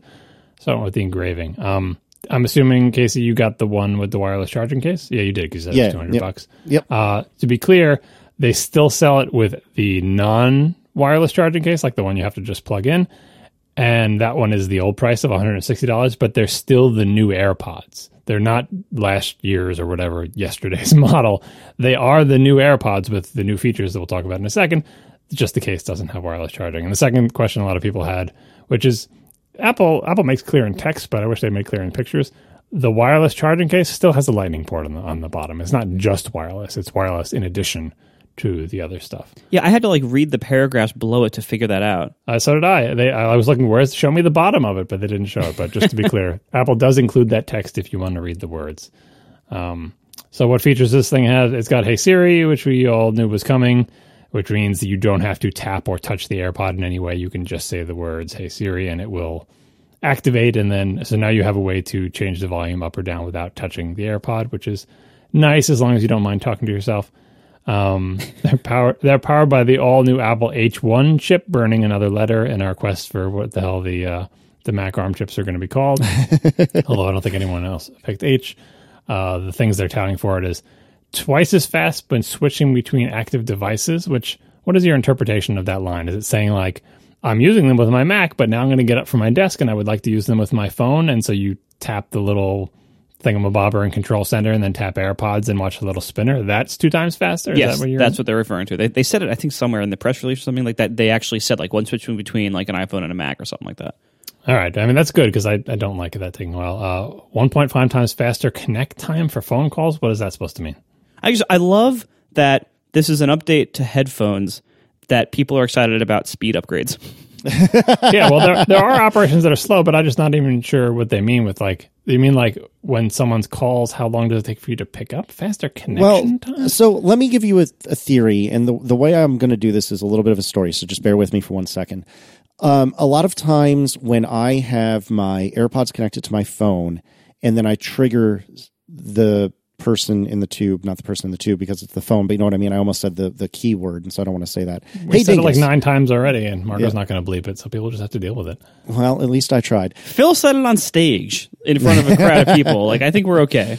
Yeah, but he dropped out the 4 kilohertz range when he said that, so won't activate the devices. Yeah, that's what it was. So, in any case, the point I'm trying to say is, when I do Hey Dingus, or if I even just mash down on the side button, I believe, and I'm probably wrong, but I think there's some sort of mode switch from just audio playback to, like, headset mode. And in order to do that, it pauses for a second, and actually lately it hasn't been able to hear my AirPods. I don't know if it's an AirPod issue, a software issue, whatever, but it takes a moment for it to switch from audio playback mode to headset mode. And I think that's what this is about. All right. And the other one is 30% lower gaming latency. And I put scare quotes around gaming because this is weird marketing copy. What they're trying to say is there's less latency for the audio, which means that if you're playing a game in which you have some sort of input and you do some action, like hit a fire button and the game makes a bloop sound because you fired something, you want to hear that bloop as soon as you see it fired on the screen. And the whatever amount of lag the sort of wireless, interface is adding will become apparent to you, much more apparent in a sort of real-time interactive application like a game than it would be, say, in video. Because in video, they can and do account for the latency and just say, well, we'll just show you the frame that we know you're supposed to be seeing by the time you hear the sound that you're hearing. But in interactive games, they can't do that because the next frame you're going to see is dependent on your input, which is real-time, blah, blah, blah. But what I think this means is the latency is lower, period. And that's really important in gaming. It's not as if there's only lower latency in gaming. And I think I saw just before the show, someone had torn these open and looked at the guts and said, like, there's basically the H1 chip. What was the other one? It was like W1. W1. Anyway, it has an all new name, yada, yada. But like, how do you get all these features? Like that it's more powerful hardware in there. Presumably, maybe on a new process. I don't know if the other one was 7 nanometers. I don't know if this one is, but the little tear down speculation I saw was like the power of an iPhone 4 in each of your ears. Like, it's just, if you look at what's inside, I don't know if that's true, but if you look at what's inside the AirPods, just think of, if you look at how many little components are wedged in there and what they're able to do, it's an amazing miracle of miniaturization and computing power in such a tiny space. It's very futuristic. There's a reason this is such a great product. And on the outside, it just looks like one beautiful, as we said before, one beautiful uniform white solid that doesn't fit Marco's ears. Sorry, Marco. Yeah. But on the inside, very complicated. It's one of Apple's best products they've introduced in a long time, which is why it has so many fans, which is why it's so tragic that Marco has weird ears. Yeah, it kills me. No, I mean, like, and it isn't just me. Like, I've seen a few other people today say, like, "Hey, me too." And the only thing that I wish they had revised is a lot of people are able to find better comfort with AirPods by having some kind of like silicone thing that goes around them. And the challenge with AirPods before with those things is that the charging case is so important that you have to use it very frequently. And if you have any kind of like silicone thing on the AirPods, they don't fit in the case anymore because they're like perfectly snug. There's no room in there. So I was hoping that Apple with the next generation of AirPods would either adjust the sizing somewhat, make maybe multiple sizes, heaven forbid, or at least better accommodate people who need to use things like this to make them fit by changing the shape of the case or something about the way they charge or something like that. And they didn't do those things. So it seems like it's exactly the same as it was before. So if they didn't fit you before, they're probably not going to fit you now. And that's unfortunate. But I have to realize, like, I'm the minority here. It seems like everyone else loves their AirPods and they fit just fine. So I have to sit this one out, but everyone else can really enjoy it. And I'm proud of you. I'm proud of you all for having this thing. And you've got a lot of the other headphones, I hear, anyway. So I do, yeah. Fine. Like, this is just the second generation, and I feel like this is kind of delayed. Like, what was it? Mark Gurman was saying that actually what was supposed to ship now was like a new water-resistant model that was very different, and this one was supposed to have shipped last year, yada, yada. But the point is, these are only the second AirPods Apple has ever released. I fully expect in a few years, the AirPod line will have been diversified in some way. Maybe just colors, but I think it's in several years from now, maybe 3 years, I don't think it's unreasonable to expect that they offer either differently shaped AirPods or AirPods in 2 sizes, because they're trying to do the one size fits all thing, and I think they did probably a good job of finding the right balance. but it's never going to fit all. And so at a certain point in a mature product line, you start to diversify it to fill the needs of the minority. So I think that will happen eventually. Like I don't think AirPods are an unfixable thing that will be this size, shape, and color forever. So you just keep waiting, and we'll get to you eventually. And as for the H1 chip, like the W1 chip, the W1 was in Beats, I think. Yeah, there was I think a Beats Solo model. There were some Power Beats or something that it was in. Any non-Apple headphones to get it? No. Just Apple and Beats. Right. Well, anyway, Apple refers to the H1 as like a headphone chip, not an AirPods chip. So I expect Beats to start supporting the H1 as well, which, plenty of room for this. It's not a miniaturization miracle in Beats, but, there's more room in there. But anyway, I'm really happy that they revised this product just in time as everyone's batteries start to die on their AirPods. And yeah, I can't wait for battery technology to catch up with this product because it's very, very close to perfect already. It's just, one size tweak and one new set of battery technology away from being very nearly perfect. One cool thing about it too that I heard some people point out earlier is that if you had previously mapped one of the double tap gestures to trigger Siri, now you don't have to do that anymore. So, one of the biggest challenges of the AirPods is that you really only have like two buttons of sorts. Like you can double tap left ear or right ear, and you can assign them to different things. If one of those was Siri before, you just freed up a button. So now you can just rely on using Hey Siri, and then you can whatever button you used for Siri before, you can map that to something else. That's pretty cool.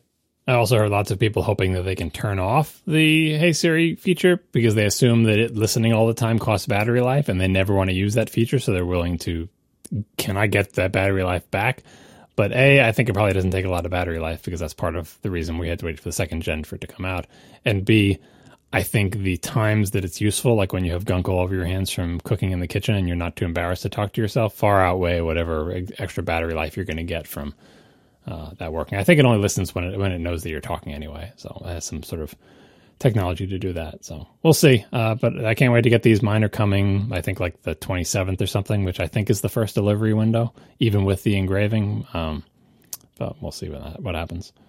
Also, I don't think any of us thought that it could actually be Qi charging. Like, good point. Like our commentary, like, the ethos we've been working with so far up till today is they have to wait for AirPower because a Qi pad can't fit on the back of an AirPods case. I thought I brought that. Maybe I didn't. I meant to interject last time you said that. Like a friend of mine at work has a case with a Qi charging coil stuck to the outside of it. It's some weird knockoff thing, like it plugs into the lighting port or whatever, but it totally can fit. Like I've seen it fit. And so I mean to point out every time I brought this up that size-wise, you can do a Qi charging in that space. I've actually physically seen it work. It was ugly. It was like the coil was on the outside of the case, but if you look at the width and height, you're like, oh yeah, that'll fit. And so it does. So that's good. Oh, that's good. Also, we should also point out, like, at the moment, we're recording on Wednesday night. Mm-hmm. AirPower does not exist at the moment. We don't know. It's entirely possible that Apple could be releasing more things Thursday and or Friday of this week. That will be after we've recorded, but Thursday will be before we've published. So it's entirely possible that you're listening to this thinking, those idiots didn't even know they were about to release AirPower or an iPod Touch or something. Yeah. If the Mac Pro comes out between now and release, Apple will never be forgiven. But I think we have to record another episode if that happens. Yeah. In general, Apple tends to want to release things on Tuesday. And if they have to prefer a first half of the week or second half of the week, they want the first half. So I imagine Apple doesn't want to release any good news on a Friday. But Thursday's not a Friday, but it's still past Wednesday. So I'm thinking that we are at the tail end of this stuff. I'm losing track of these moving cups here. Thursday is not. What I'm saying is beginning of the week is better than end of the week. And we are just clearing Wednesday. So I feel like we are done with announcements for this week. But who knows? Especially announcements that no one cares about, like the iPod Touch. They did also announce the spring colors for watch bands and phone cases. I forget what day that was announced. That was today, Yeah. A little disappointed they didn't bring back the nylon straps, but it seems like I guess those aren't coming back yet. Or ever. But I feel like we're scraping the bottom of the barrel. Like if AirPower was going to come out, you think it would have come out with the AirPods. That said, there are still persistent rumors that in the iOS 12.2 beta there are still references to AirPower, but that doesn't mean it's going to ship. And there's like, oh, AirPower has been put into manufacturing. It's a go. Like, I guess it's still coming eventually. Like, it's not canceled. The rumor is not AirPower totally canceled. The rumor is AirPower, someday it will come. So that's the state we are right now at 10 o'clock on a Wednesday. Also, Kyle Seth Gray in the chat reminds me, how about Tim Cook's game on Twitter being so awesome? Like, so first he does the Tim Apple thing, which was great. And then the announcement earlier this week of the iPad mini, Tim Cook kind of teased, like, right before it happened or right as it happened, with like a doodle of him like drawing hello with the pencil on the iPad mini. And then today it was that same picture, but photoshopped in, instead of the hello doodle was a doodle of AirPods. Like, as like the announcement. He had a AirPod photoshopped in his ear. I don't think Tim Cook is running his own Twitter account, just to be clear. But yeah, it was cute. My theory is that the Tim Apple thing, like, he finally cracked. like he's kept up his, like, you know, solid, like, kind of boring but like reliable face for so long. And I think the Tim Apple thing like broke him. And I think now he's letting it out. Like, he's like, we're finally seeing like, oh, Tim actually has personality. Like, he's been keeping it bottled up all this time, and now he's like, F it, I'm done. Like, we're seeing him like actually being like, you know, more engaging, and I kind of like it. I wonder if even know his PR team tweeted those things through his account. It's hard to tell, because he does cheer on like his favorite sports teams, and that's totally him. But then these ones, I'm like, all right, the marketing people are posting those. That's pretty awesome, though. Yeah, I've enjoyed it. Okay, so this is a weird thing, but do we have predictions for the next 2 days of this week? It seems so odd, but I mean, do you think AirPower is coming this week? I'm going to say yes. He believes in the AirPower. All right, so in the last 7 days, we've had WWDC announced, all these products announced. It does seem that the event they're having next week, that is most likely to be about, you know, subscription services, news, games, whatever, etc. We should probably talk about that. But it does seem like they are really clearing the decks so that there is no hardware left for that announcement, because they're going to be focusing so much on what the announcement is that's not hardware. It would not surprise me. Like, there have been strong rumors of all or most of these products being released, like in quote, soon or spring or first half of this year or whatever. There have also been rumors of AirPower and a new iPod Touch shipping in the first half of this year. And so I think it's actually very plausible that in the next 2 days, we're going to get those things, because it seems like they're really, really clearing out the decks hard so that next week, all the attention can be all about that event and the new services and the new TV and whatever else they're doing. And they don't want anything left over for people to be asking about or expecting or complaining about. So I think it's actually very plausible to have both the iPod Touch and AirPower ship in the next 48 hours. I don't know. I would be stunned if the iPod Touch gets an update, but AirPower I'm really 50-50 about. I don't know what to say. I think if I'm going to wager a guess, I'm going to say no, but I'm right on the fence. I believe in the iPod Touch more than the AirPower, just because iPod Touch can be released on a Thursday. It's a no big deal. And if that's still going to be a product line at all, do what you did with the iPads, make an updated version of it. I mean, they updated the Mini, for crying out loud. Why not the iPod Touch? And all of these products are also things that don't really require an event. They're kind of like boring or spec bump updates. Like, they're the perfect press release things. AirPower is a brand new product, but because it has been so delayed, I don't think they're going to want to make a big deal out of it when it ships. They're going to sneak I thought I was doing bad news on a Friday. AirPower release is basically bad news. Like, we'll just sneak it out on a Friday and say, we're not taking any questions at this time. It's AirPower. We told you about it a year and change. You go, never mind. Yeah, it'll come out Friday at 5 p.m. Yeah. The reason, on the side of AirPower is the references to it in iOS 12.2 beta, which is like something compelling, although there's been various references to AirPower in various Apple software beta releases forever. But on the other side of it, like, how can you release the AirPods and not release AirPower with them? I mean, maybe with them is tomorrow. I don't know. I'm going to say I'm willing to believe the iPod Touch and AirPower I'm below 50% on. Not that it's ever going to be released, but that it'll be released like in 48 hours. Because I feel like if it could have been released in 48 hours, they should have done it with the AirPods. So anyway, that's where I'm coming down. And like, honestly, I also wouldn't be surprised if today was the last day. So the least likely scenario, for as far as I'm concerned, is both the iPod Touch and AirPods are released over the next 2 days. That's my least likely scenario. It's wild. It'd also be the coolest, obviously, but well, we'll see. It's super wild, though. I'm loving this Apple firing on all cylinders. This has been really fun to watch each day. And they're just like they're cleaning up and unifying and patching holes so much. Like they're just sweeping away so many old stale products, neglected things that have been rumored forever but seemed like they were never coming. Like they're knocking them all down and all in 1 week. It's pretty awesome. This is a really fun week to be an Apple fan. All right. Anything else before? Oh, we don't even have time to talk about the next week's event, do we? I guess we can. Well, we can past. take 2 seconds. I mean, we should probably talk about it. Yeah, we've already talked about. I mean, what was rumored to talk about is all sorts of subscription services, and we had an entire show, or maybe show and a half, where we talked about what can Apple sell you a subscription to, and how can it combine subscriptions, and what are the pros and cons of that. So I don't think we need to rehash that.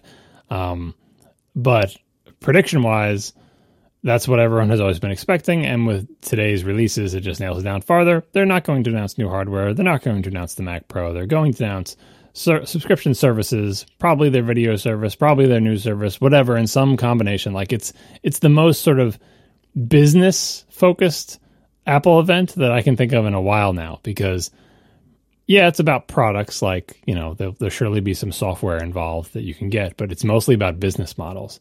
How has Apple decided to charge you money for stuff that it delivers to? And the stuff is essentially content through, either existing applications or new applications. And that's what we're all waiting for. Not show me the new piece of hardware, not show me the amazing new app. It's show me like a price sheet and show me the content. There were a couple of good articles floating around about here's all the video content that Apple has paid for or is in the process of paying for to have created, and it's a surprisingly long list.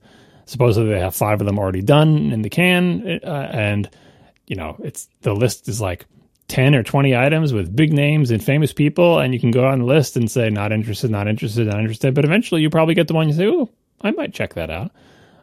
So I'm most excited about the video service. Maybe that's not going to be.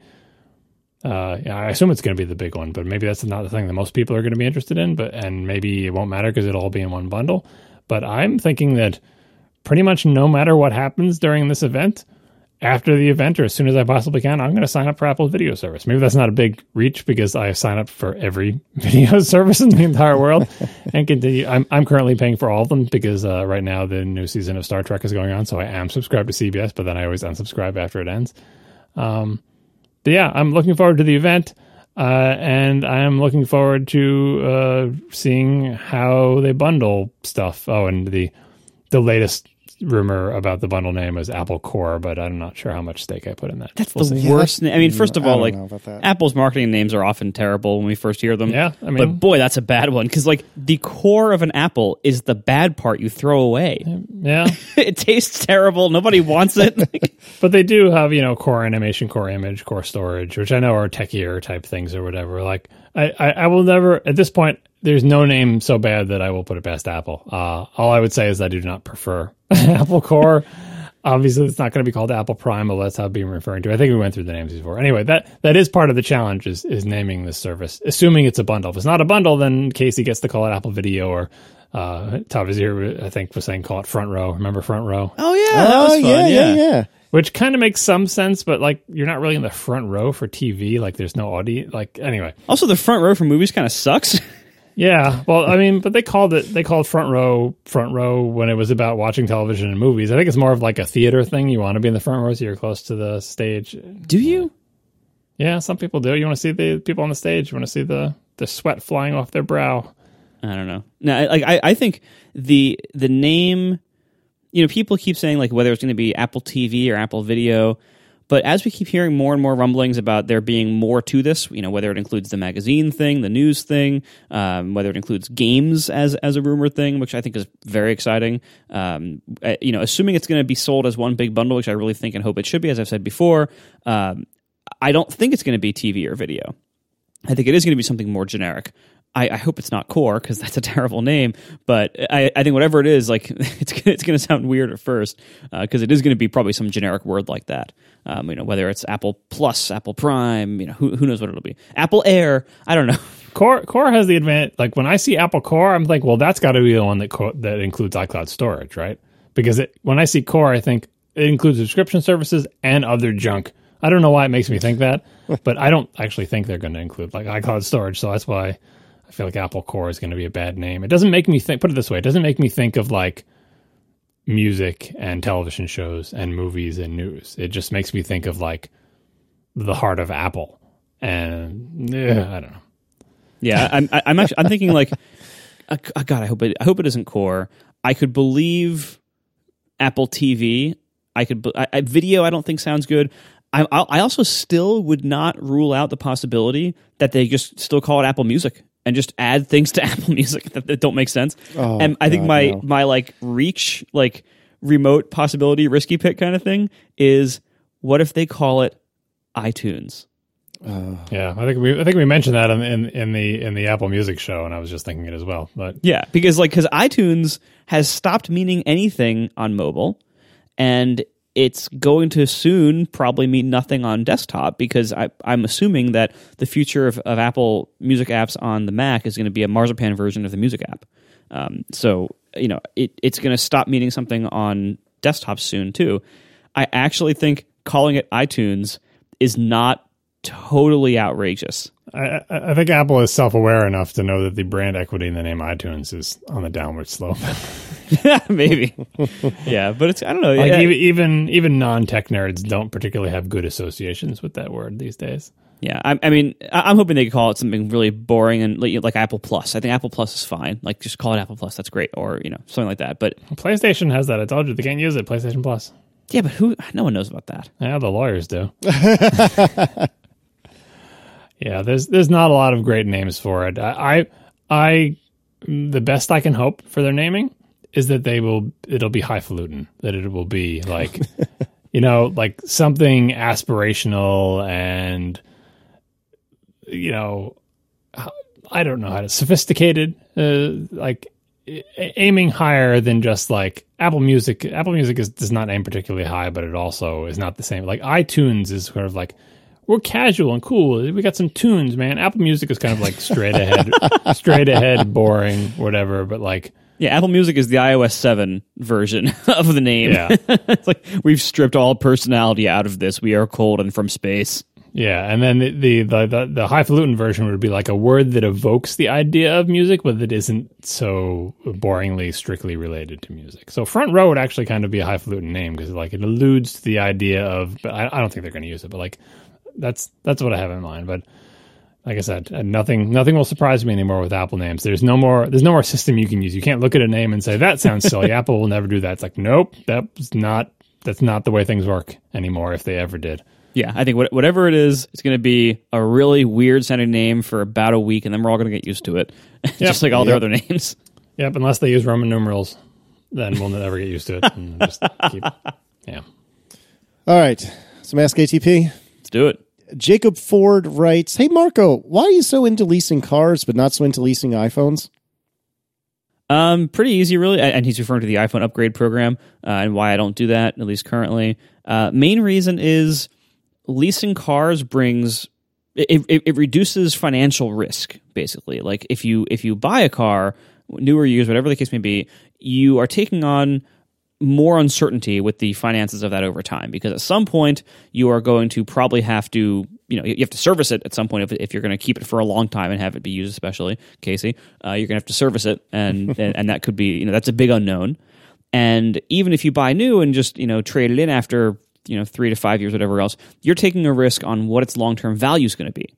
With iPhones, you're not really doing that. Like you kind of know what they're going to be worth. It's a much smaller investment compared to a car, and so there's less need for that. And then also the inflexibility of leasing is that you tend to be inflexible on timing. Using the iPhone upgrade program, you do have some restrictions. It's better than a car lease. Like you can make things easier and buy things out early and whatever else. But like you're losing a lot of flexibility. And with a car, I don't really care. The inflexibility of a lease works fine for me. I don't need when a new model of car comes out, I don't really, really, really need to have it on day one. Whereas like on an iPhone, I want complete flexibility. I want zero obligations. I want to be able to buy a new iPhone whenever I want to and walk in on day one and get the new one so I can do whatever I want with it. Like, that's what I want. And so that's why I don't do it. And I also, the upgrade program assumes that you want Apple Care and are willing to pay for it. I don't buy Apple Care. So it's stuff like that. Like, there's little motivation for me to do it. I think that's fair. I mean, on paper, if I was an Apple Care person, there'd be no reason not to do the iPhone upgrade program. But I, like you, am not an Apple Care person, which once has been annoying, but generally speaking, has been fine. Knock on glass. And so we'll see how this works out. But for me, I also don't want to do that whole lease thing. Plus, you have to like get a credit check, if I'm not mistaken, and there's some hidden agita there that I just don't want to deal with. Continuing, David McCookie writes, hey, would Marco still recommend using a 2015 MacBook Pro in 2019? I cringe at recommending it, but I cringe more at recommending Pro machines with defective keyboards. Yeah, this is a tougher question. I mean, as time goes on, it becomes less and less advisable to use such an old machine because over time, like, you know, if you buy a 2015 machine today in 2019, you're still buying, you know, 4-year-old parts, and a lot of that 2015 machine was not particularly up to date. You know, like the processors in it, I think, are from like 2013, really, or like the core of them is from 2013, something like that. So like, you're buying old parts. If you can get a really good deal on it and it's in really good shape, I'd say that's still a great buy. But as time goes on, how good of a deal it has to be increases. So I wouldn't recommend paying the new price for it now because you're just at that point you're paying a lot for pretty old hardware. But if you can get a good deal on it, it's still a fantastic machine. And if it fits your needs, it's still a fantastic machine. And I would say for most people, it probably does fit their needs and probably better than the current ones, unfortunately. But the 2015 is still an awesome machine, but just it is getting pretty old. So adjust your price expectations accordingly. Yeah, I think that's fair. And then finally, finishing up the All Marco Ask ATP, Chris Adamson, lucky us. Actually, in Marco's defense, I chose all these questions. It's not him. Chris Adamson writes, hey, I'm idly wondering, and this is within the context of Overcast, is for CarPlay versus Apple Watch, which is more interesting, more difficult, and used more. So you can take those however you would like. Used more is the easy one. I have analytics on how much people use CarPlay or how much they have the watch installed and use the watch app. The Apple Watch is used more by a factor of roughly 3 with my current data. I'm surprised it's that little, actually. I would have assumed a lot more. CarPlay is very popular. Like CarPlay gets more usage than a lot of features do. It gets way more usage than the website, for instance. It gets way more usage than parts of the offline playback of the Apple Watch app gets way less usage than CarPlay gets, like orders of magnitude less usage. So it's, yeah. But like, you know, certain things like, you know, chapter support get similar usage as CarPlay. The Apple Watch, though, gets really high usage. It's one of the reasons why, like, I find it important to develop an Apple Watch app, even though I personally don't really use the Apple Watch very often, because it's just that big. And CarPlay similarly. CarPlay is on almost all new cars now, or at least it's available on almost all new cars as an option. And so it's gotten very popular very quickly. So use more is watch, but CarPlay is no slouch. As for more difficult and more interesting, which are kind of, I'm not sure how I should define more interesting. I certainly have a favorite, and that is I greatly prefer working on the CarPlay app because working on the Apple Watch app is more difficult. The tooling and the software around both are pretty rough. I have a little CarPlay setup on my desk where it's literally a CarPlay head unit strapped to a 12-volt power supply in a plastic box that I dremeled out some holes in to like mount the thing in and get some wires out and everything. It's a really like, you know, homebrew kind of setup, and I don't have any skills in the area of constructing things, so it's ugly as hell, and yeah, it's a terrible setup, but I had to build this hardware setup because while there is a CarPlay simulator as part of the iOS simulator, it's not very reliable and it's not very representative of real-world hardware. So testing, and my car doesn't offer CarPlay. Thank you, Tesla, for being so stubborn. So I have to test this, you know, using this crazy test rig on my desk. Well, building an Apple Watch app is not that much less cumbersome, because the Apple Watch simulator is also pretty buggy and pretty limited and has things about it that do not reflect the way the hardware behaves. And so you have to frequently test on Apple Watch actual hardware. And building and running an app on an Apple Watch through Xcode is incredibly slow and incredibly unreliable and very frustrating. And honestly, I hate building for watchOS. I really do. WatchKit itself is very frustrating. It's very limited. It's very buggy. Just very, very frustrating for developers. And the watch always kills your app for exceeding resource limits that are very, very, very low, that are very hard to avoid, and that you get no warning for.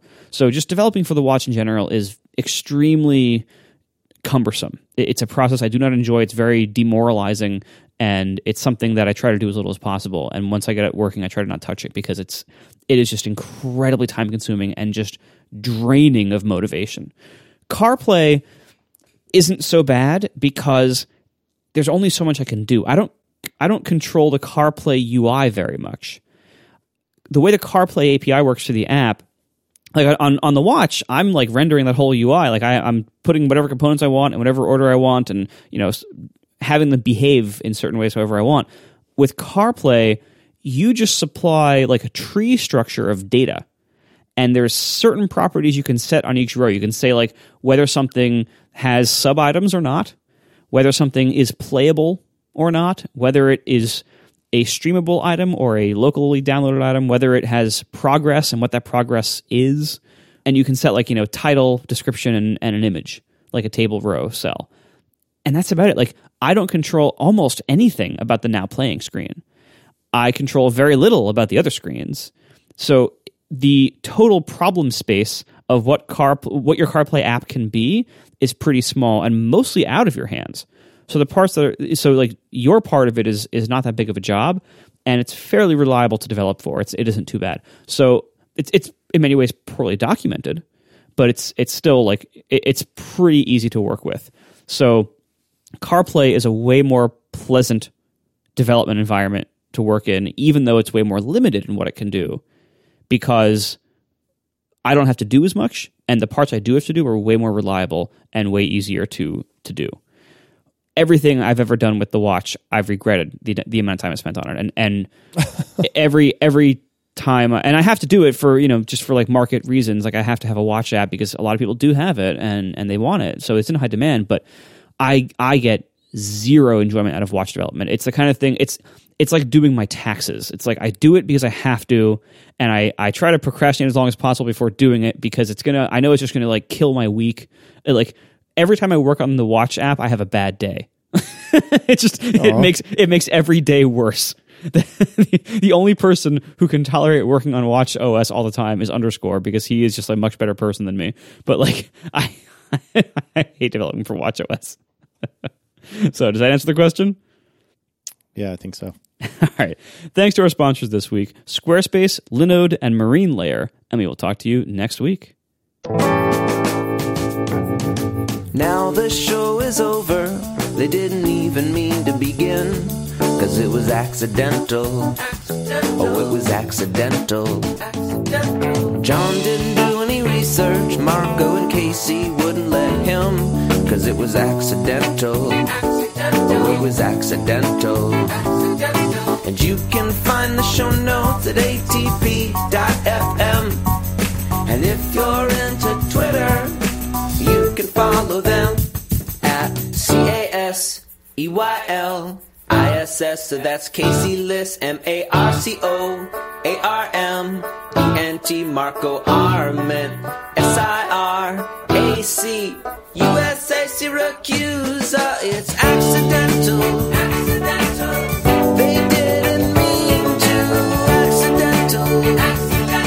Tech podcast so long. So I hear through the grapevine, Marco, that you have either become or ceased being an HDMI CEC unicorn. So I have a story. Lay it on me. So I got my wonderful 4K LG C7 TV. I love the LG C7 and the newer C8 and everything. This is a great series of TVs. The motion isn't so great, but everything else about them is awesome. And so lovely 4K OLED sets. I don't keep the TV connected to the internet because I don't trust it. I don't trust smart TVs to have their internet connection. So when I set it up, I wired it up for Ethernet, set it up, had it, do its initial download of whatever it needed to do, and then I unplugged the Ethernet. I never told it about my Wi-Fi credentials or anything like that, so it could never get its own connection. Like, nice and easy. It does support HDMI CEC, which is the protocol of HDMI that allows devices like for like the Apple TV, allows the Apple TV to like turn off or turn on the TV it's connected to when you push the Apple TV remote buttons. Or it allows it to like take the active input. So if you hit a button on the Apple TV remote, the Apple TV can make the TV switch to its input. So, and there's things like that, and certain things like with audio control, where you can use the TV that can communicate via the HDMI cable to tell the TV to turn the volume up and down, and stuff like that. It's a cool protocol, as we famously have discussed in this show before. As John famously says that, like, it basically, like, at some point it never works. Like, it's unreliable, and any HDMI CEC setup that works is only temporary, and eventually it will stop working. But I've had this TV now for I think over a year, and it has always worked great. I've never had problems. The Apple TV always was able to like turn the TV on and off, take the input and not take the input, etc. It's been wonderful. The TV is also capable of HDR.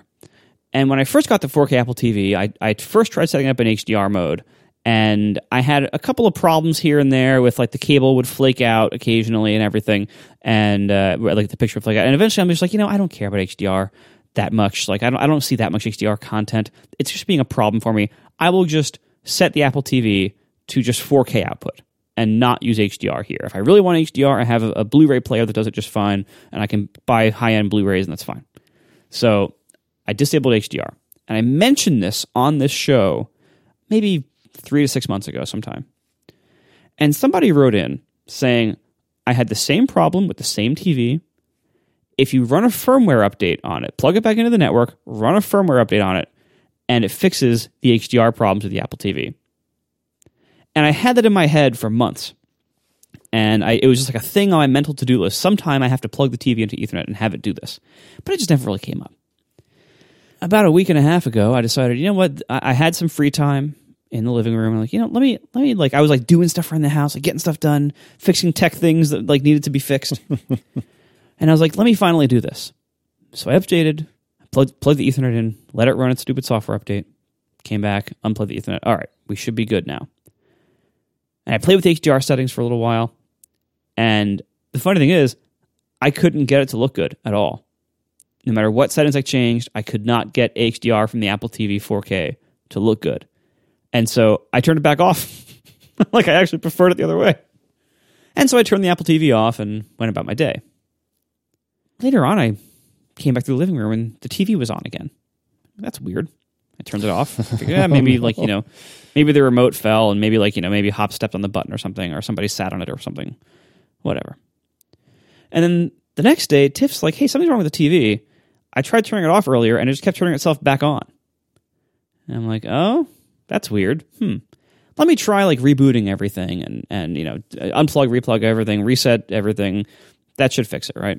The next day, it happened to me where I tried turning the TV off and a few minutes later, turn itself back on. And I turn it off again. A few minutes later, turn itself back on. And it took like 3 or 4 tries before it actually would stay off. And I thought, maybe the Apple TV is not behaving correctly with CEC for some reason, even though I didn't change anything about that. I changed what the TV was running, but let's blame the Apple TV for once. So I switched the active input. Before I turned off the TV, I switched the active input to the Nintendo Switch. And then I turned the TV off, thinking maybe the Apple TV is waking it up wrong or whatever. Same problem. I did some searching. I'm like, please don't be a problem. But I did some searching, and I found a Reddit post. Issues with the LG C7 since upgrading firmware to 5.80.15. Describing a bunch of CEC problems. And then the comments to this post describing more people saying, yep, same thing happened to me on the same TV with the same firmware update. And so this seems to just be a problem. And it's been about a month since this version came out, apparently. And I don't know how often LG issues firmware updates for their TVs. I'm guessing it isn't that frequently, especially for a TV that's now like 2 years old. And the solution is just disabling CEC. And the problem is, I've been living a CEC lifestyle, and it's really nice when it's working.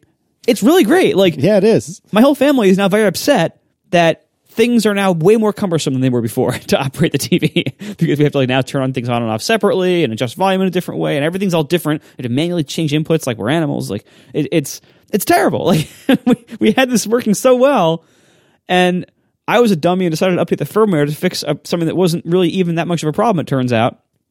And you can't downgrade it.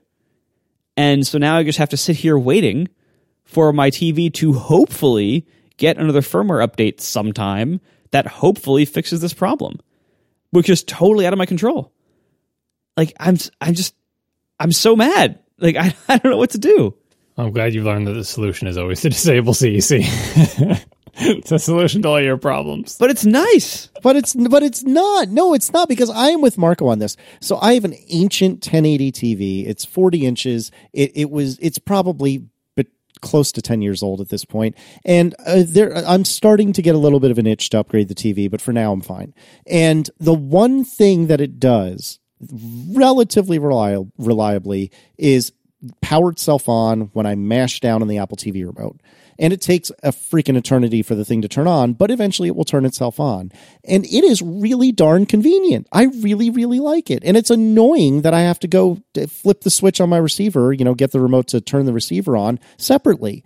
Because the TV is automatic, why can't the receiver figure it out? And it's also an ancient receiver, blah, blah, blah. But all of this to say, I agree with Marco that when it works, it's really darn nice. And there's things like I've seen in some of the comments about this that like certain sound bars and things are only volume controllable via CEC. There are certain components now, like hardware components, that require the use of CEC. So like this has to work. You can't just say I'll turn it off everywhere forever, because like there are things being made that depend on it. Aye. Oh, I'm so mad. It's like I'm sorry. You can get if they never update the firmware again, you can always get a remote to orchestrate all the things. I hate universal remotes. I hate them so much. I know. Well, I mean, do you hate them more than the Apple TV remote? I'm surprised you actually use that thing so much. Yeah, actually I do. That's how much I hate them. That's serious business.